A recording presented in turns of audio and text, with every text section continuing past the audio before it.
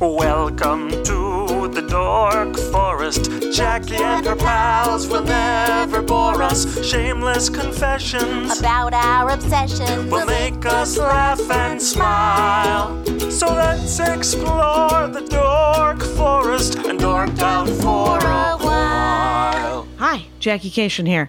You're about to listen to The Dork Forest. You know the websites, dorkforest.com, thedorkforest.com. JackieCation.com has the links to everything. Merch, the new album, my other podcast, videos of me doing stand-up. Dorkforest.com has all the notes and the video that you can watch of this show. Traditionally, I tell you to donate to the Dork Forest, but it is November and December. I ask that you donate to a local food bank because you should. I don't know, you should do it all year, but what the heck? If you are donating to the Dork Forest using the PayPal link that gives every month, you can turn it off and turn it back on. You can do a matching to your food bank and donate to me as well.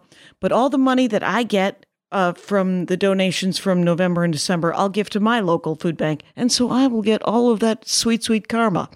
Other than that, you can buy merch. You can, for Christmas, there's new t-shirts and stuff. But whatever it is, the Dork Forest, super fun, always available. I'm sure there's things I'm forgetting to say, probably Bandcamp, but let's get into the show. Hey, it's Jackie Cation. I'm in my garage. That's right. And returning guest, I think. You've been on before, haven't you, Caitlin Gill? Yeah, I've dorked out a couple of times. That's it. We're back. We're talking because you got a new dorkdom, and I want to hear about it because I used to do this very thing, but I did it for a sort of a lateral man, not the man. Because we printed, whatever. It's we'll get into it, but it's screen printing and T-shirts. Yep. And art, and you're living in the desert by a national park. Yeah. And you have your current album, the last album that you did is called Major. Was that your first album? That was my first album. So there you go, you guys. Go to Spotify and look up Major. I helped promote that album. Let me just say that. You sure did. And you kicked off my little tour. Yeah, exactly. And now if people want to, they can go and check out the T-shirts that you're doing because it's all T-shirts and screen printing now. Because of lockdown, some people learned to play the piano. You got into T-shirts and screen printing. Yeah, I did. What's the name of it? Guarantee? Guarantee Shirts. Guaranteeshirts.com for all your guaranteed T-shirts needs. A bunch of different designs and awesome. Guarantee shirts on all the social stuff. Yeah. And it will be in the notes, and Guarantee is spelled GUARANTEE shirts.com. That's right. Yes. Yeah. I picked a name that I would, as I said, I would fail this test in a spelling bee. This word would eliminate me. And yet the pun on paper and in my mind is perfect. And then someone will go, well, would you spell that website for me? And no, I won't. I'm going to get it wrong. Just sound it out when you're at Google. Google will help you find it. Google will fix it. Google will fix it just fine. I should get all the domains around common misspellings of Guarantee shirts and just redirect them back to my site as a mercy to all my sweet customers who suffer the same way I do. I got the Dork Forest because in addition to dorkforest.com. Smart. And if you like a determiner, it's great. But it's a lot. And but what I want to know, see, I used to work in the T-shirt industry back in the day. What did you do in the T-shirt industry? Well, from college, we sold, that was how I helped put myself through college with the help of some loans that took too long to pay off. Oh, of course, but, yes. I sold, my first T-shirt job was selling T-shirts at Wisconsin Badger football games. Oh, okay, and they great. were all yeah. seconds and irregulars. Yep. They were all, and they were much cheaper, and they all had slogans like "Fuck 'em Bucky" and "Wisconsin" with Bucky relieving himself behind a tree, and there were, Bucky is one of the greatest mascots of all time, and I'm not surprised that the universe of Bucky T-shirts is incredibly wide. I myself had a Bucky tee, and it was conventional. Oh, right, that was the deal. So it just said Bucky. It was a red sweatshirt that just said Bucky in white, but if you wore a jacket right, you could just see Uck. So it really looked like your sweatshirt just said fuck, and I do appreciate that. I appreciate that sincerely. Someone thought about that. That's funny forever. to a new generation every time. And so that's what I sold during college. And then when I got out of college, I moved to Minneapolis and I worked at a t-shirt. Well, in the summer, a couple of summers during college, I worked at a screen print place and in Minneapolis. Can you see me rubbing my hands? I'm rubbing my hands together. Yeah, that's it. And while listening to Husker Du practice, because they were the next building over in the dodgy neighborhood that is now fully gentrified. Of course. But I didn't do any of the screen printing because that was a learned skill. I did a lot of folding of T-shirts. Oh, I fold so many T-shirts with different strategies for different purposes, for storage, for shipping. I know a lot more about folding than I anticipated. Most of this is cleaning. I'm going to tell there's a lot to talk about in terms of how to do screen printing or anything related to shirts, but especially screen printing. Whatever I say, multiply it by 3 in terms of time commitment for cleanup. It's just cleaning. It's all cleaning. That is folding and cleaning. Yeah. Right. Well, here's the weird thing. So I understand that there's been leaps and bounds in the screen printing industry where they're printing shirts using laser printers instead of screens. Oh, I mean, what you can do with T-shirts, the way that apparel customizers are out there doing stuff is insane. There are, of course, printers that you just literally stick a T-shirt in and they print images direct on the garment, direct-to-garment printers. Screen printing on an industrial scale, I don't even want to know. There were satellites most definitely involved. I feel like you need a full suit somehow, gloves and mask style. Sure. The machine talks to you. It makes suggestions. Even on the lower industrial scale, a couple of rungs on the ladder above me where you get into the big spider machines that have 8 to 16 arms for screens and then you rotate the screens panel underneath each one, so you can do 8 to, and they're all pneumatic with all the pressures are set computer wise. There's no tinkering with screws and stuff.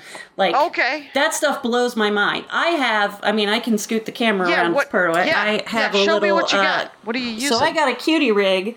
Here's my T-shirt platen. This is where the shirt goes. There's glue on here. It's a very gentle adhesive just to hold the shirt super in place. And a little I could throw a screen on there, but this is a little 4-armed screen print machine. So I can have 4 screens at once. The screen goes in. So the screen goes into where those knobs go, and it holds it. I have a good one. Yes, so these little arms hold on to the screen where I have burned an image, which is a whole other thing. I'm going to want to talk about that, But we get to this place. Once you get the image you want burned onto your screen, and it looks a little something like this. This is a Garen T-shirts original, my I Love Lil Nas X and I Vote shirt, one of my faves. I clamp it into place here. It's clearly the yellow screen right now. Yes, I use yellow screens, yellow, white, pink. There's a couple different colors to use. I like yellow for a couple of reasons, but you bring the arm down, pour some ink in there. I'd have to tape these yellow edges. Sure. Because ink can creep through like jerks. There's a few different tapes to use, but I've settled on, surprisingly, the cheapest option. Controversial in the field. Throw down in the comments if you think blue painter's tape is not an appropriate screen printing tool. But I tape fresh every job, so works for me. Right, as long as it works. There is another screen printing tape. This stuff is fancy. So fussy. Really hard to tear. You need a knife. I'm out. I went old school. But I flood the screen with ink, and then you grab, I have a few squeegees. You got a squeegee? I think mine are off drying, but I have a little squeegee here. This is a squeegee. I have wooden squeegees. They're aluminum or wood-handled squeegees with little rubber wedges on the end that are cut to pretty darn precise angles. And you glide that over the screen. You flood the screen with ink, so I would get the entire image covered with ink. And then in one smooth motion, push across the whole image to release that ink from the screen onto the substrate below, usually for me, a shirt. Right. And then you know exactly how much ink to pour? That's got to be a learned skill, right? So you can definitely pour too much or too little. Some screen printers, especially ones with maybe extra coin to spare on a bigger scale, won't pull ink out of the screen. I'll try to save whatever I can from a job. Yep. Lots of reasons to, lots of reasons not to. But if you put too much in, So I'm showing an image for my audio listeners of the screen to Jackie, some of which is green and some of which is just the screen itself, yellow. The green part has emulsion on it, which is a goo we can talk about at great length. When that goo is exposed to light, it gets super hard and water resistant, so you can't knock it out of the screen. And these exposed areas are just straight up screen. So if too much ink is sitting on an exposed area of screen, it's just going to drip through or it's going to flood and leave too much ink, maybe even bleed out of the edge of the stencil you've created. So you can definitely have too much ink in the screen, but it's more about where that ink is. Making sure you only have a really thin sheet of ink over your stencil will prevent that kind of flood through. I'm also kind of fussy about the ink I use. Jackie, I was clocking your tee, which is very crisp. You have a black tee with a sharp white image on it. And I bet you can feel that image. It's a beautiful shirt. Pals makes good shirts. It's probably a white plastisol ink on a dark shirt. The only way you're going to get a good look from an ink is to use the stuff that's based in it's plastic. It's a liquid plastic that becomes hard when you expose it to heat. It's good shit. Almost everybody uses it. I will only... White on black is the most popular. You all want it. You all want white on black. Why won't you love white shirts like I do? Because we're all slobs. That's why. Don't worry, Garrett T-shirts fans. I got good news for slobs coming soon. So it'll be a holiday launch, but if you get a Garrett T-shirt, you can replace your Garrett T-shirt for half price. Slob, I want you to wear it. Ruin them. Anyway, so because black and white is so popular, I will use white plastisol ink, but this stuff is a booger to clean. It is straight up just plastic goo. It hates sun cleaners. It's not great for the environment. It's not the most eco-friendly. Yeah. But there is supposedly eco-friendly inks. And so I use water-based inks. Water-based inks are better. They're much better. They have an acrylic content, so they are not perfect, but they are way less plasticky. They actually dye the shirt as opposed to rest on top of it. So when you can feel the image on your shirt, like a screen print, when you run your hand across it, when you feel that little raised, rougher area, your shirt does look super crisp, but the feel of that as someone who's making the shirt just appeals to me less. I love these water-based inks. You can't feel them. They sink in. They just go, it's nice. I went with, I kept ruining shirts when I was screen printing. I ruined an enormous stack of shirts that I myself wear in public.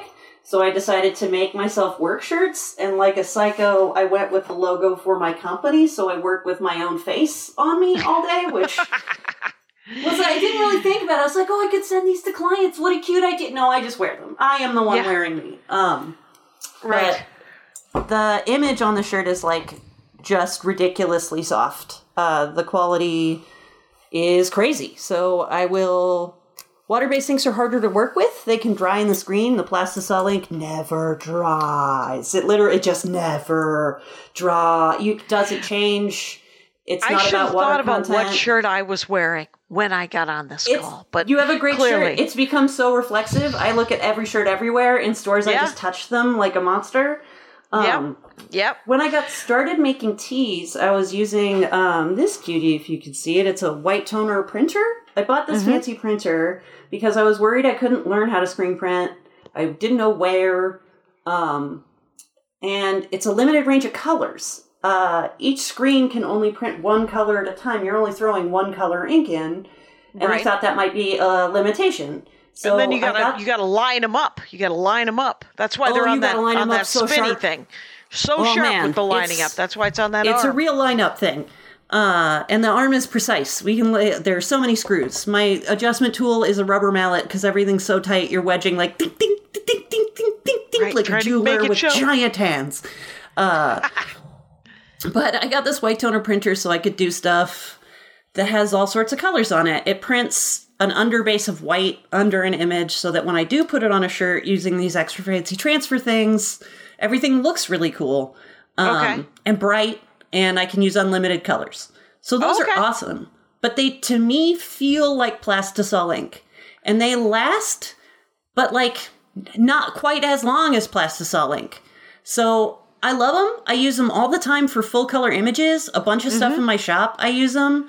But I'm pulling more toward recreating full color with my forearm screen print by doing CMYK processing, which is how a printer works. So I am become printer, where I work with a piece of art the same way a newspaper would, because it's a little bit how newspapers would print in the times before. So your printer, if you've replaced its cartridges, you've got those 4 colors, the weird pink, the weird blue, the yellow, and the black. So if you break an image apart into those pictures, usually using halftones, which is taking a solid image and re-representing it as dots, usually, maybe lines, but as dots, I can rebuild a full color image using cyan, yellow, magenta, and black all together, which is a crazy process. Not every image comes easy, but you can do it most of the time. You start working with super, super fine holes in your screens, and it's amazing to see it work and all come together. So from beginning to end with the art, it's a lot of photoshopping. It's a lot of breaking into channels and then turning those channels into bitmaps. Let's break it. Let's back up about it. You get an image. Let's say you get the image of my new album, Staycation, and it's and you get a Photoshop image. It's done. Right? It's a PSD file. It's whatever kind of file. What kind of file do you like to work in? Do you like a Photoshop JPEGs PSD? are fine, but as soon as I get a JPEG, I want the background to go away. If there's any solid color background, I'm going to ditch it. So you can save a file with transparency as a PNG. I don't know what PNG stands for. Pretty nosy graphics. I don't know. But I do know that but that's how you know how you do it. Yes, yeah. You'll find that my level of expertise is capable of doing it. Not always understanding everything that's happening. But the more that I'm breaking into it, the more I get. Like, when I first learned halftones, I learned series of things to click with Photoshop open. And now I'm like, I see it. And I can see them everywhere. Just takes time.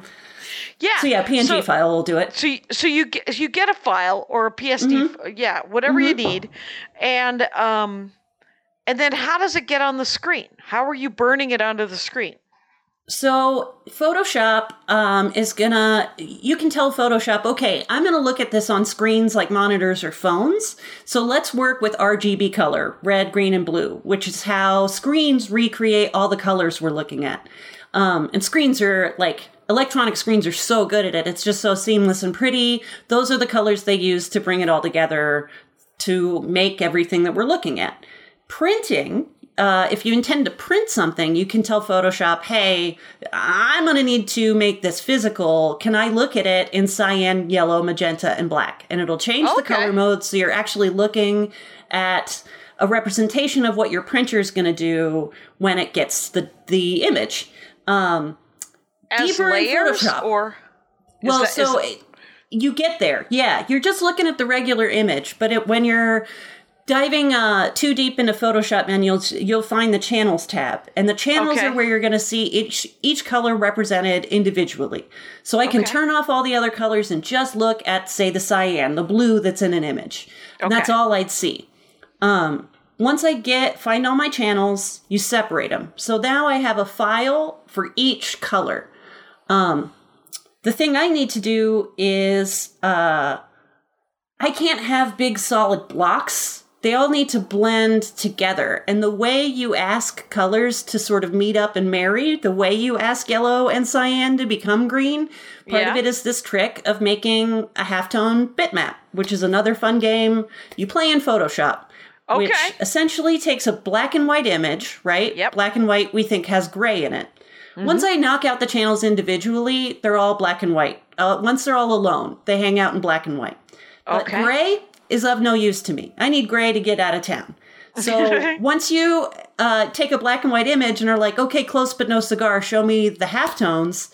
Halftones are like, cool, I got it. No grays, just dots, black dots that get smaller and smaller the lighter the gray gets. So dark gray, big old black dots. Light gray, little teeny black dots. And our eyes are like gray. Our eyes have been looking at newspapers our whole lives. Newspapers are all printing in black. When you see gray, you're seeing teeny black dots, and your eyes are just telling your brain, hey, I know they're dots, but it's cool. Just fill in gray, please. Right. So I get the halftones made. You can make them teeny, you can make them big. I really love working in sort of a comic strip style where the halftones, I feel like I have a piece of workaround I could grab. The halftones are sort of visible. If you think about reading, like, the Sunday Funnies. Yeah. Like, where red is always a little weird. You can see the edges of the yellow bleeding, and you can definitely tell green got there by smushing two inks together. Like, I do like appreciating the tactile quality of it, so I'll stray toward making things look like a comic strip too often. But you can get super fine, like, newsprint style halftones. So that's what I print out of my printer, black dots.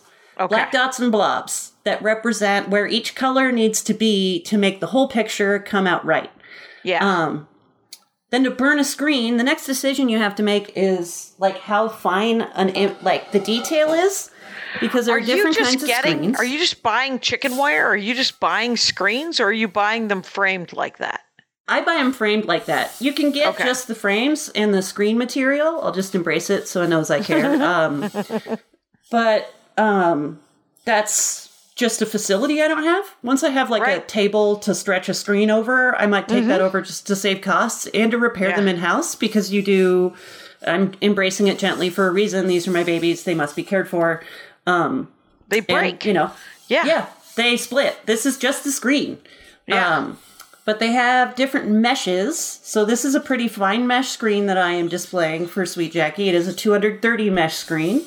They go down way lower. So if you're using Plastisol ink and it's a big solid image, then go low. You can do one pass, no problem. But if I'm doing super fine detail 4-color work, I need a higher mesh screen. And I'm going to be pushing the squeegee over probably twice to get the right amount of color.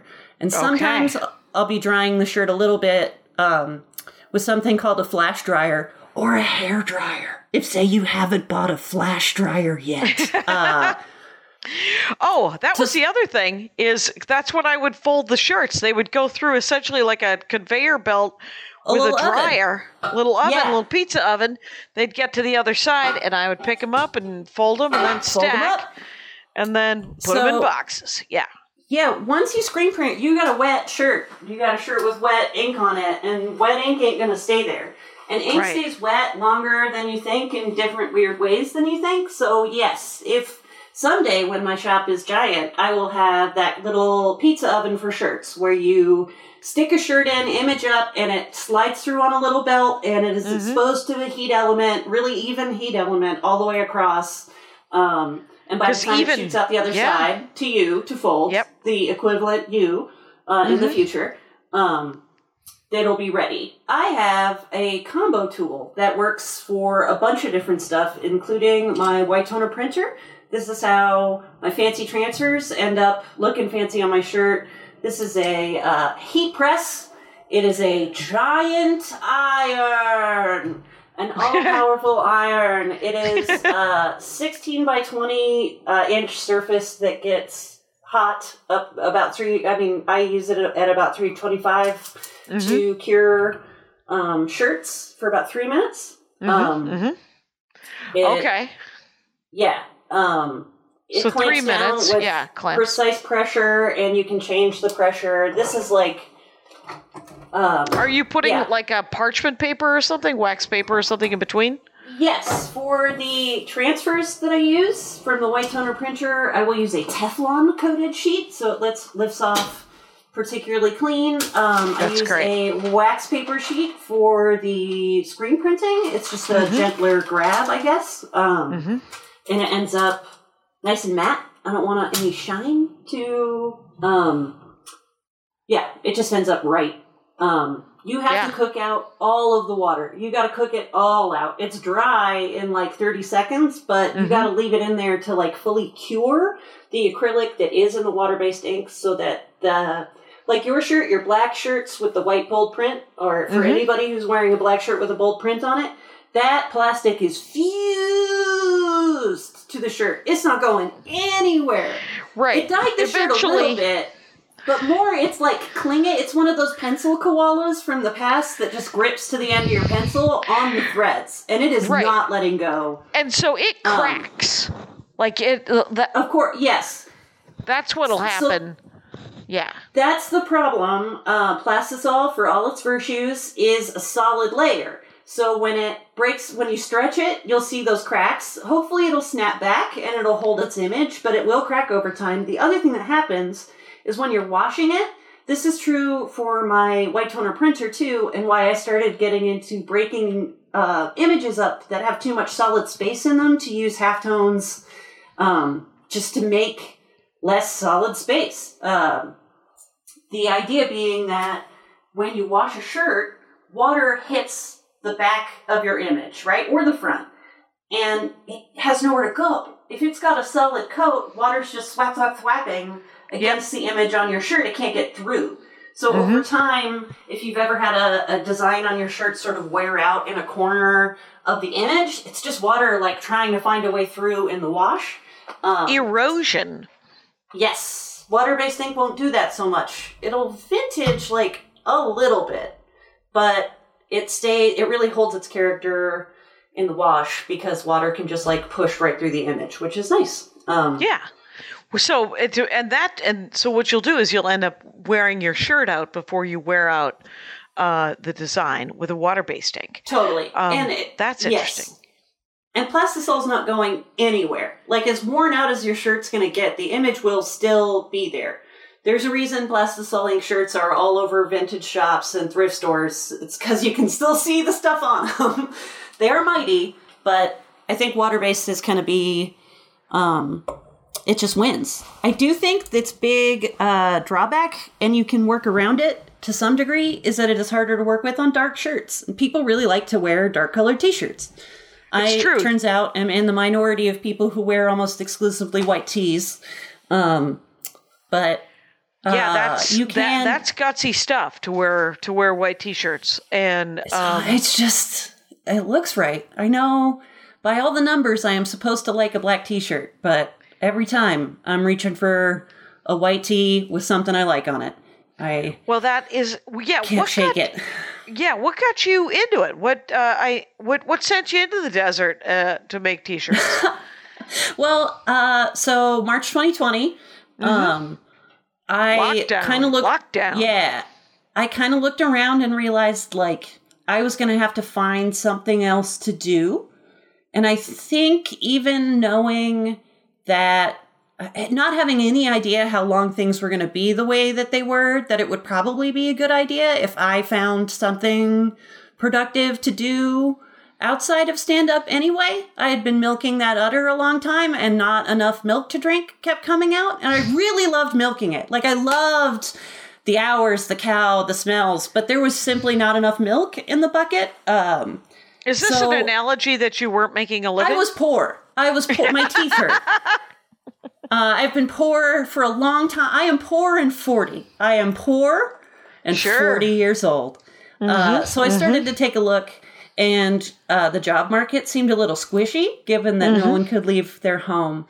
And not to completely, such an American move to immediately monetize an interest or a hobby, but when I looked at like, okay, I think I want to work for myself anyway. I think that's something I really love about stand-up. I sort of had the right opportunity after the album came out to take a swing.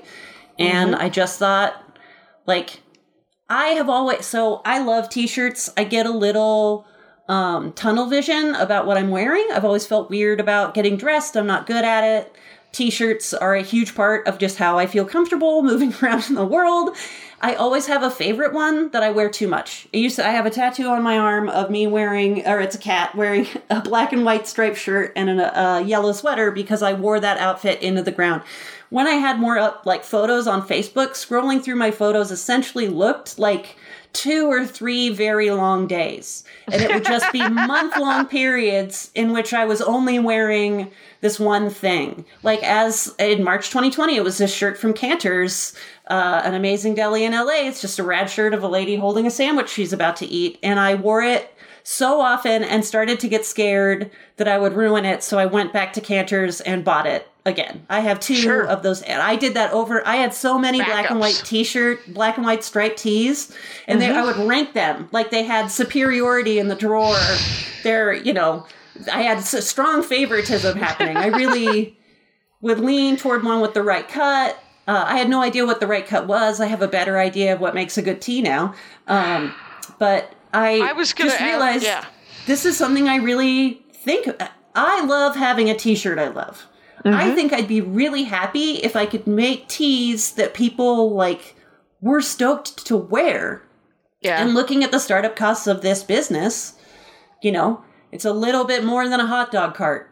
Right. I've spent a lot of money to make a print shop, but I own all of the equipment in my print shop. And I'm really proud of the things they can produce. Yeah. And I'm an apprentice without a master, but I make shirts that I would be stoked to wear. All I wear are my own shirts. And I don't even think about being scared that I don't have something to wear. Yeah. And that feels so cool. If somebody came upon my site and found a shirt that made them feel good, that's a crazy feeling. That feels pretty cool to me. That's awesome. Investing in, worth learning a lot for. Okay. And honestly, it was art from one comedian. Greg Edwards is one of my favorite comics from the Bay in LA. Coolest dude. He's also an artist, a visual artist, and his art's incredible. And he was one of the first people I reached out to when I started printing stuff. And just now we're rolling out his release coming soon, which is super exciting on his own site. But I started making his shirts with the white toner printer, which has a lot of capabilities, but it was falling short, and I thought his art deserved better, so I learned how to screen print. Wow. It just had to happen. His stuff needs to be on tees. It looks right on white tees. They look so good. I should pull one out. I have my model wearing one. Hang on. I'll get it. Yep. Do it. But it was worth investing in, and they're about to come out. I keep seeing things become real as the shop continues to evolve. Yeah. It's, you'll notice on my site, if you check out GuaranteeShirts.com, that I have a non-binary icon for a model. It's my skeleton, Leslie. Leslie looks like all of us on the inside, so I thought Leslie might be good as a model. That's a lot of backstory for a Home Depot skeleton, but hey, look, it really works. She fits in the photo box. There you go. Non-binary.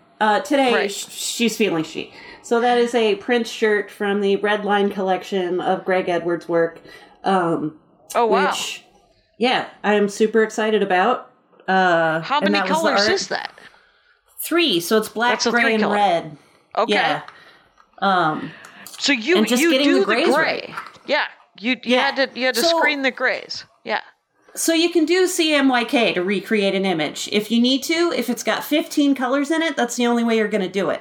But Greg's work is primarily black, red, and gray. So I was able to isolate those 3 colors and tailor mix a red so that it was really deep and sharp, which is hard to do combining magenta and yellow. Pick a gray, and there's kind of a different one for each one of his pieces that sets it off right, and use a nice rich black.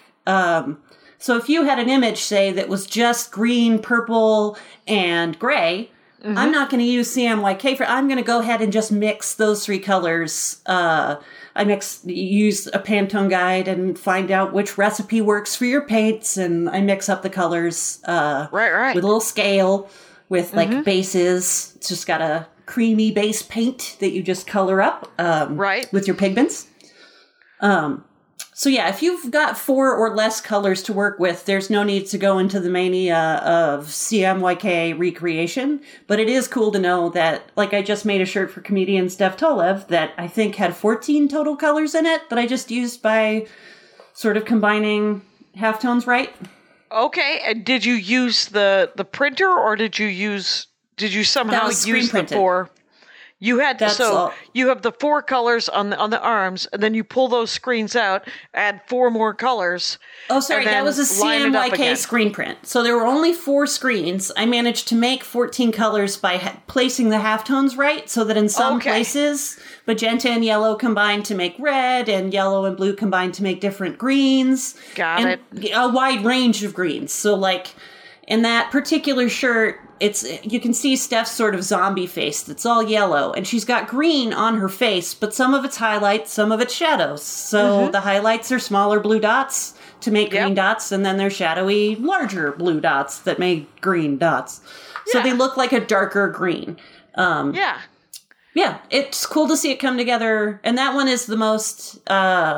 I made Steph's site, stephtolev.com. You can see a couple pieces of the kind of comic booky style that's fun to work in. What comic strip, I should say. Right. So it's on her website, and you I'm digressing here, just a quick yes or no. Did you make her website? I did. You said? Okay, so you also make websites. So when I was thinking about this whole t-shirt thing, I love t-shirts for me, but I also never figured out how to make t-shirts as merch, as a comedian. Merch is hard for comics. It's expensive. It's hard to get a return on in ways that people don't expect. So a big part of my business is helping sort of close that gap for comics now, helping comics who are like at the right point to maybe have a website if they didn't, or make their website a little bit cooler. Like I've stumbled around Squarespace enough to at least make one better if you didn't like yours. Right. And to get some t-shirts out. Right. So there are lots of ways to do it, but it was part of a way to help the comics that you already are supporting and are working. Yeah, my thing with merch and t-shirts is that I don't want to sell a shirt that I wouldn't be willing to wear. That I wouldn't be excited to wear. That's the thing about throwing up stuff. Like, there's lots of... I've bought shirts from, like, Threadless or Society 6, but it is hard to control the quality that your, like, fan gets. I don't think that's the same as, like... Man, you're a fan. Like, you did something for an artist. Like, it matters to me that when you open the bag, the shirt's folded right so that the image is staring right at you, that there's a little thank you note that, like...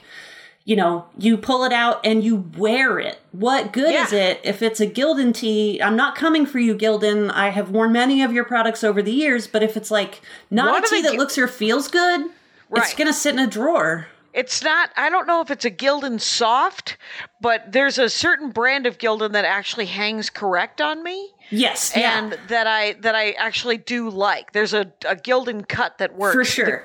The shirts that I use for my merch are Bayside, because they're made in America. Yes. And I use the Bayside Union Made because they're the only Union Made that I've been able to find. And I think that's the coolest. I wish, man, when I can afford those blanks.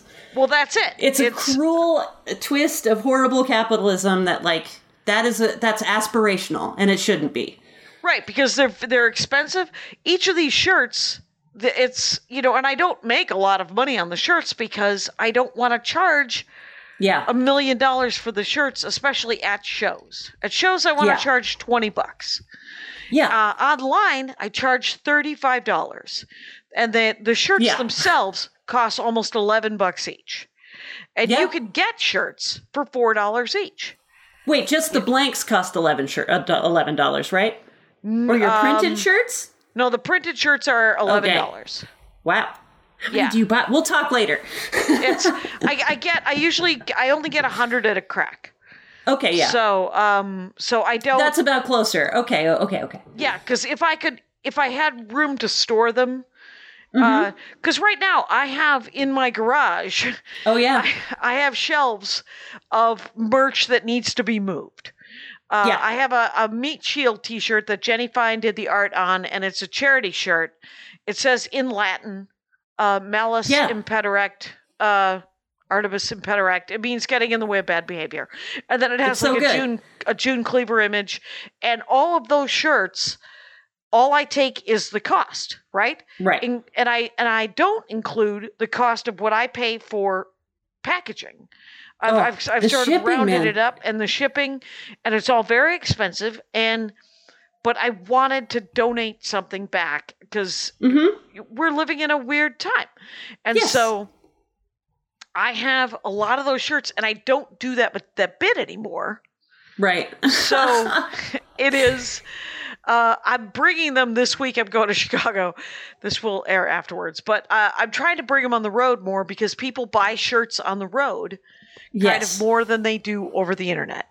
And and then I have, I bought right in February of 2020, right before lockdown. It might have been in December, but it was right before lockdown. I got 2 new designs for what I thought I was about to record a new album. One was the Squish with Whomever You Wish shirt, with the brawny paper towel guy and a Swiss Miss lady and a gummy bear, all hugging. And the other one is a bunch of quotes from my dad, Jenny Fine Again, doing the art, a drawing of my father. And those 2 shirts, I have almost all of them still. So it's just hard to, but the Bayside Union made, like I would, they're very thick, and so they last a long time. Some people like that sort of American. What was the one that was here with the elbow squeezer dude in L.A.? Oh, American Apparel. American Apparel. That dude. American Apparel is the he's the now disgraced former everyone's favorite shirt. Right now, Bella Canvas is popular. They're made in L.A. I wish that I liked their shirts better. I think they're too thin, and they also have too slim a cut to be flattering. I mean, I sell as many 2 or 3 X's as I do smalls and mediums. So I just feel like the shirts have got to fit everyone. Right, so what are you using? What are you using? I use Next Level 3600. It is not a cool name, but I think it is a very cool shirt. I'm wearing one now. I think it's just got like little fashionable touches. Their hems are really nice and they're small, although I think big hems are coming. Mark my words, I think we're all going to want a chunky collared t-shirt within the next year. It's coming. I was right about the raglan cut, and this is coming, I'm telling you. But right now what's in is like a slimmer neckline, so not a chunky collar around the neck. But they've just got like little touches that feel right and feel like a crisp t-shirt. They also have a side seam, which is kind of a big deal. That is a big deal. So most tees for like any free tee you get, like a Gildan, is made with a tubular cut. And, there are some days or some reasons why a tube cut really fits but that means it's just a giant tube of fabric that they sort of sleeves on. Here's too much info for the Rangers. I'm about to show you that whatever this t-shirt, whatever the Portland bookstore is using, it's got a seam. It's got a left seam. Yeah. That's a nice tee, and it'll fit right. So the next levels are made with a side seam, which means that it's 2 panels that are sewn together in the middle, which means the front of the shirt can have a slightly different cut. And it's going to lay right. Sometimes tube cut shirts get a little runkled or weird coming out of the wash.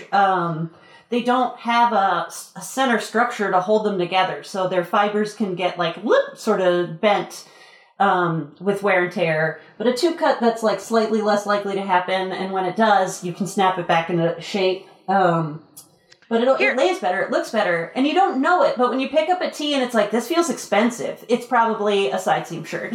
That's what you're looking at. Okay. What I want you to do is to talk to the Dork Forest listeners for a second while I go grab this shirt. I'm going to be right back. Yeah. Well, sweet dorks, I'll tell you that I've missed Jackie Cation, and hearing her in audio form simply isn't enough, and the fact that you don't get to Zoom with her is a real shame, because she's honestly a treasure. And we went on tour together when my album went out. She came to the Bay Area with me, And she still talks to me, even though I got a little lost in the woods where there was no cell phone reception, and she very, very almost missed a flight out of SFO. So she's truly a friend. What? I didn't talk about that time you almost missed a flight because I got lost in the woods. Oh, when I no insisted worries. we stay at an Airbnb just so we didn't have to move hotels, but it meant every night was a long drive. Worth it? I don't know. Worth it. But that Worth place was it. cute. Here's the interesting thing: the Bayside is a tube. Yeah. There's no sightseeing. I'm not surprised. It's kind of an issue that, like, yeah. I'm sorry. Wait, how many interesting. colors do you have printed on that one? 2, right? 3? Is that a 3-color print? This is a the Dork Forest might shirt? be 4. It's the new Dork Forest shirt. Oh, that looks sick. That's a 2-color print. That looks awesome. But it's actually another. Do you see that accent you have black color? Too. Yeah. With the white, I see white, green, and red, and maybe a black too. That looks sick. Oh yeah, that might be but it is plasticized. Except for, is it? It might be. It is a mix. It might be. They're getting softer and softer. I can't come for Plastisol ink. Honestly, it's the cleanup. It's so prohibitive. So for most comics, because of the issue that you have, where you have so many shirts that didn't sell, like you bought them for $13 a piece, and you're thinking, awesome, I'm selling these for 20 or 30 or whatever bucks. I'm going to make so much money, you said, rubbing your hands together, until you have 4 extra smalls and like 3 mediums, and all anybody wants to buy is large. Like, there's always excess stock, and if you're shipping anything, it's really expensive. And this isn't pitch zone, but that sucks. It's not sustainable. So I tried to think about a way to not do that. So for a lot of screen printing and all of my white toner printing, I do it made to order. So the shirt is a little bit more, especially with multicolor screen prints. I could probably hit $13 depending, but... Well, the weird thing, so the in the end, I pay for all the shipping and stuff and just send you money when you sell your shirt, and you never have any, like, comics then don't have all this stock. And fans don't, like, it doesn't make any sense to do it that way. Yeah, you're doing fulfillment. I have the whole ass print shop. Okay. And it was exactly that reason that comics are spending, like, $1,000 to buy a stack of shirts, and, like, I know in my heart they're not... If they make that money back, that's like a reasonable goal for a merch investment. Making money on merch is a whole job. So I just tried to give myself that job. But here, I mean, I will tell people that are fans of stand-up comedy and buy merch at shows, which I definitely. You're doing, thank you so much. What you're doing is you're literally paying for lunch. Yeah, you're feeding. That's food. That's food. That's to and from the airport. That's gas money. You're literally... That's everything before you get the check at the end of the weekend. Right. And that check is spent. If you're meeting, that check has places to go. Right. And if you get that check and you get to take all of it home, that's the bonus, right? Yeah. So that's fascinating that you're also doing, and so you're just printing them on demand to some extent, is what you're telling me. Yeah, whenever I can. You just use those words. Okay. Yeah. Yeah, and whenever, like, some people buy more in advance because they're going on the road and they want a stack of shirts to sell, and then I'll take their shirts back when they get home and just sell them online to help sort of keep that inventory going. Yeah. But to me, it was like I just looked at all the things that made it impossible for me to do merch, and I tried to, like, sort of troubleshoot get in the way, like, make it a little easier, because I really love doing this stuff, and merch is like, it's money. All comics need money, especially at the level I can do. Like, I'm not doing Stadium Comics merch. I'm not making Jeff Dunham shirts. Like, these are people I've known as I've worked in comedy for the last decade plus, like, and some will explode past my reach, where managers and producers take on the huge burden of their industrial merch production. But for the most part, this is real people who have real fans, and they need real money, and people are so excited to wear their shirt. And it's the more handmade it is, the more connected to the fan it is. This is for fans. Yes, very much so. And this is made, and it has sort of because of how heavy this shirt is, and because they're so nice.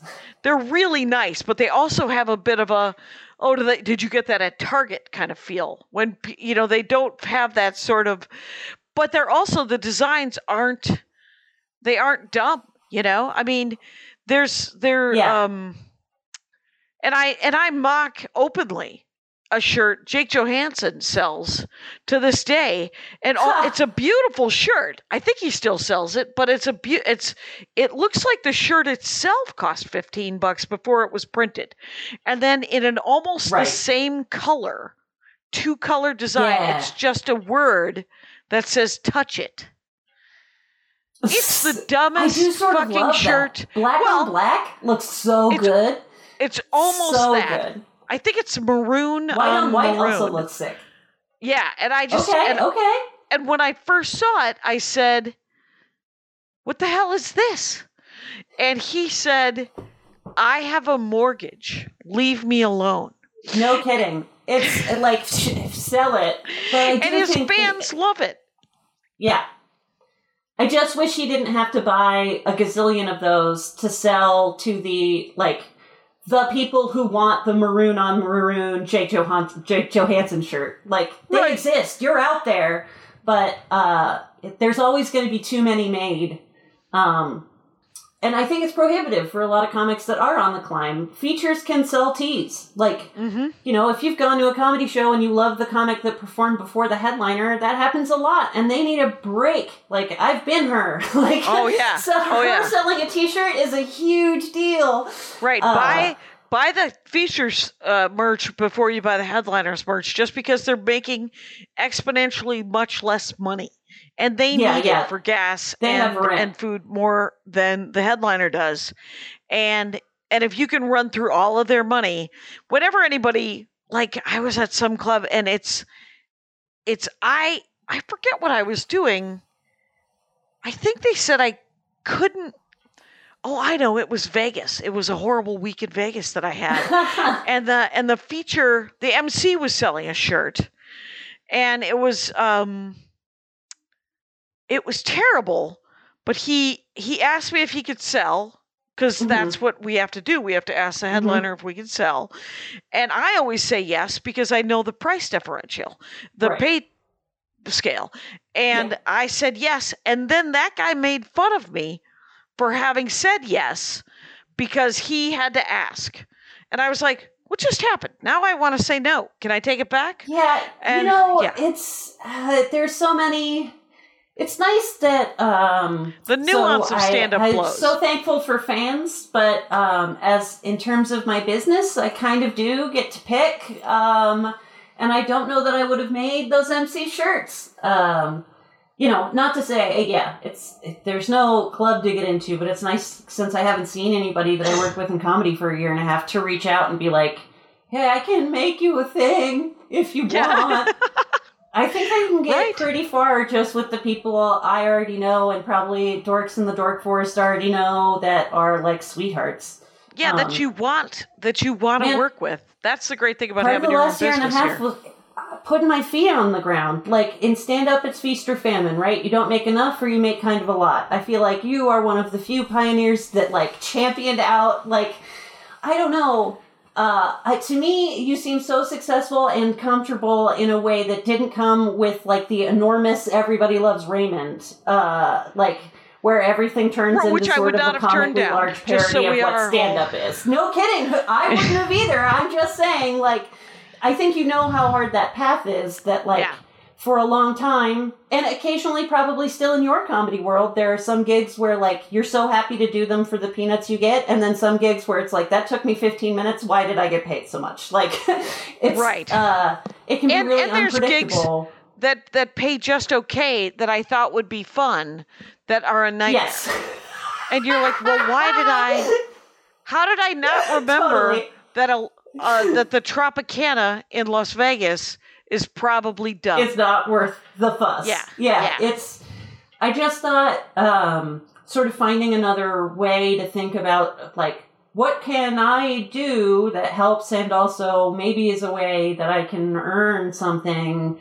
I see, like, I can relax a little bit knowing I can, like, plan a different way to help that might get me paid a little bit. Not anything crazy, but, like, I'm kind of not waiting for my teeth to hurt or be able to replace them all with diamonds anymore. I think that I have a cool job that helps my friends, and I don't know if you can ask for much more in the midst of the world we currently find ourselves occupying.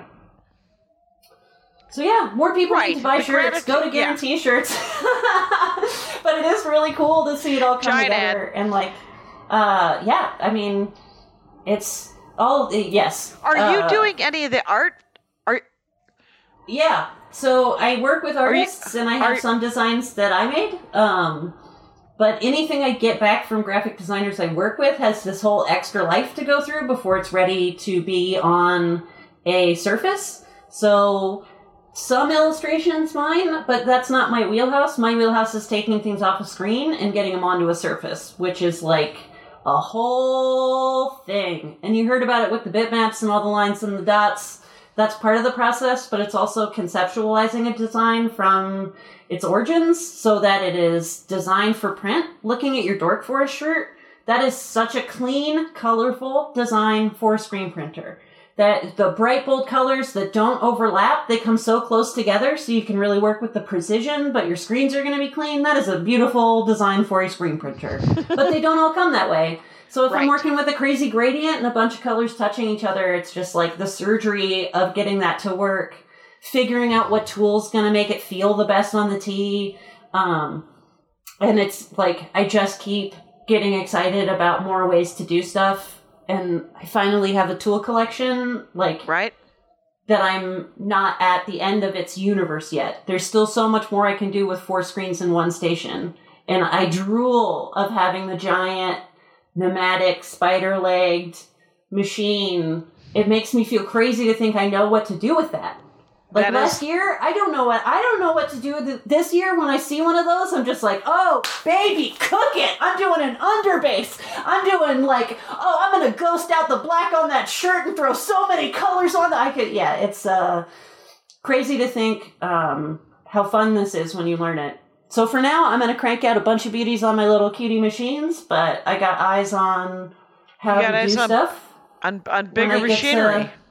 Upgrade, and I really hope that my own tees, people love them so much that I need to get bigger tools, and I hope that comics want, like, so many fans go nuts over their adorable shirts that that happens. Yeah. But what a weird place to find myself, and this stuff's so cool. Yeah. The zip-zop the squeegee makes on the screen, and the, like, getting a stencil right, you print it out in black on a transparency, and you put the screen over a little light box with its goo on it, and then you wash off all the goo that's not exposed, and then what's left. I mean, sometimes you get it entirely wrong, and welcome to your afternoon of cleaning. You're cleaning out your tub, you're cleaning your screen, you're starting all over again, you're waiting for it to dry, but then it works, and you're holding this thing up to the sun, and it's such an old way to do art that for, like, literally thousands of years, people have held screens up to the sun and been like, did I get it? And like, nah. Or like, yeah. It's just... That is awesome. As I haven't gotten to play much as a physical artist. It's cool. That is awesome. Well, I think we end it there. It's been an hour, Caitlin Gill. Everyone, go to Guarantee Shirts and at least look at the work. Look at the work that it and we got a glimpse into. Gaze upon it. See if you like any of it. She's back. Leslie, say goodbye to Jackie. Thank you for joining us and modeling the print shirt. You did a great job. They are beautiful. Leslie makes appearances in Merch Kitchen stuff too. Yay! Good job, Leslie. You're doing great. Well, thanks, dorks. Thanks for being on the show. And Rangers, you know the rules out there. Take care of each other. My hat, my hat, my hat. They're dancing around my hat. My hat, my hat, my hat. Well, what do you think of that? If it looks like a Mexican hat dance and it sounds like a Mexican hat dance, it's most likely a Mexican hat dance. So take off your hat and let's dance. Yay! Oh my God. Why don't we just call that as the end of the show?